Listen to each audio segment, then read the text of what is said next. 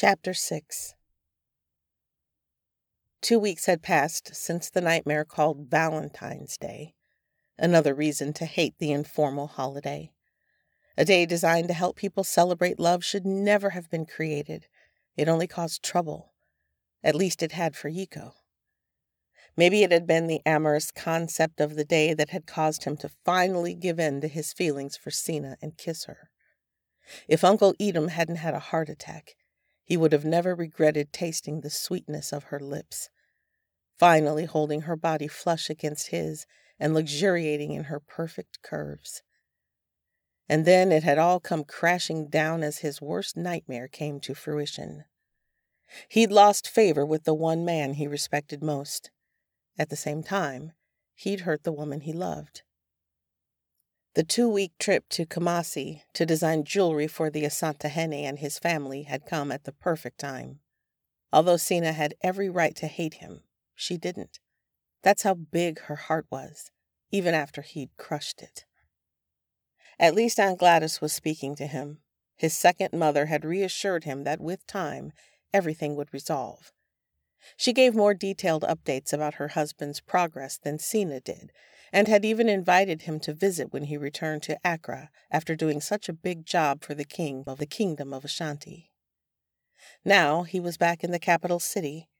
He could either continue to weasel his way out of seeing Uncle Edom with legitimate excuses of his mentor hating his guts, or man up and make the trip to the house that held so many life-infusing memories for him.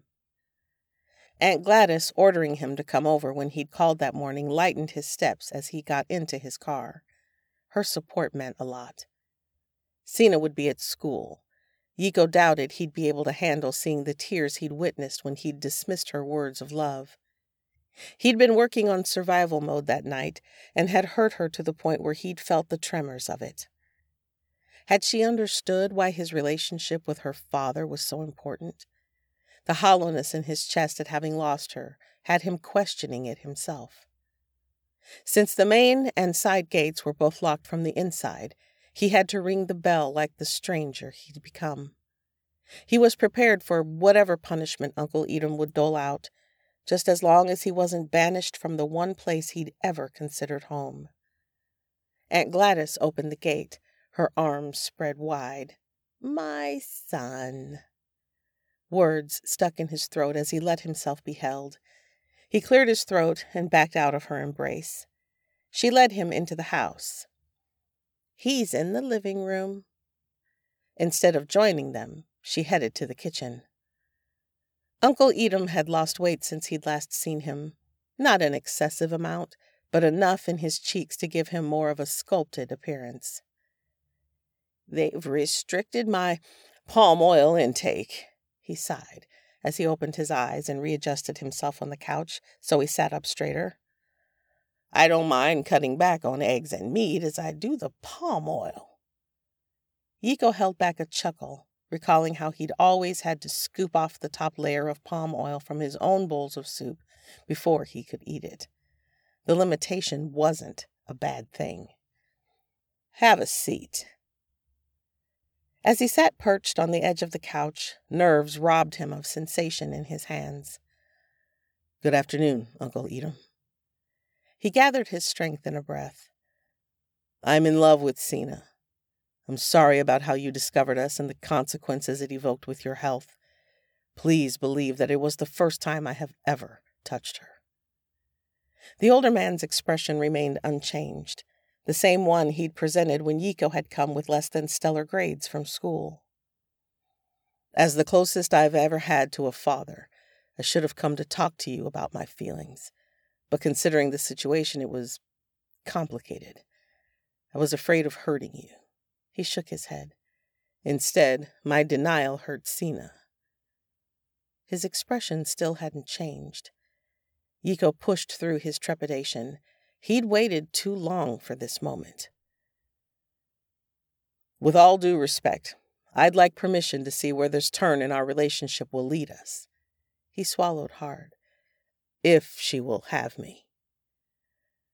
Uncle Edom closed his eyes for a moment and then opened them, focused and clear. My daughter has been upset with me ever since that night. Can you imagine? Undergoing a heart attack after finding her in the embrace with a boy I considered my own, she thought I was in the wrong. Yiko's shoulders relaxed at the conversational tone the older man used. And I was. Had he heard correctly? I shouldn't have accused you like I did. I was in a state of shock. For the harshness of my words, I'm sorry. You have grown into a good, hard-working, honest man whom I'm extremely proud of. The older man's piercing gaze lasted long enough to make Yiko shift in his seat. You have permission to date my daughter, he snorted, even though she's as angry with you as she was with me. Yiko's body became as fluid as the gold he worked with, and he feared he'd slide off the couch in relief. She hasn't returned my calls and has replied to only one of my texts. You're in deep, son. He smiled. It hadn't even taken 10 minutes since he'd walked into the room for forgiveness to be mantled upon his shoulders. Sina talking to her father on his behalf had saved him.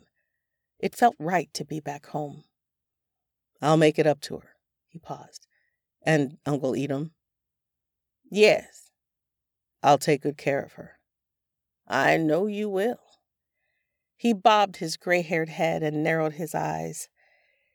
There's a bullet in my closet with your name on it if you don't. Not sure if his mentor was kidding, he nodded, which I would gladly accept. First, he had to get her to forgive him. A smile crawled onto his face as the perfect plan came to mind. All he needed to do was present to her what she'd been harping him about for years. Little did she know that when she'd initially asked for it, he'd created it. He'd give her the gift along with his heart. If she didn't forgive him for his fear and foolishness, then they weren't meant to be together.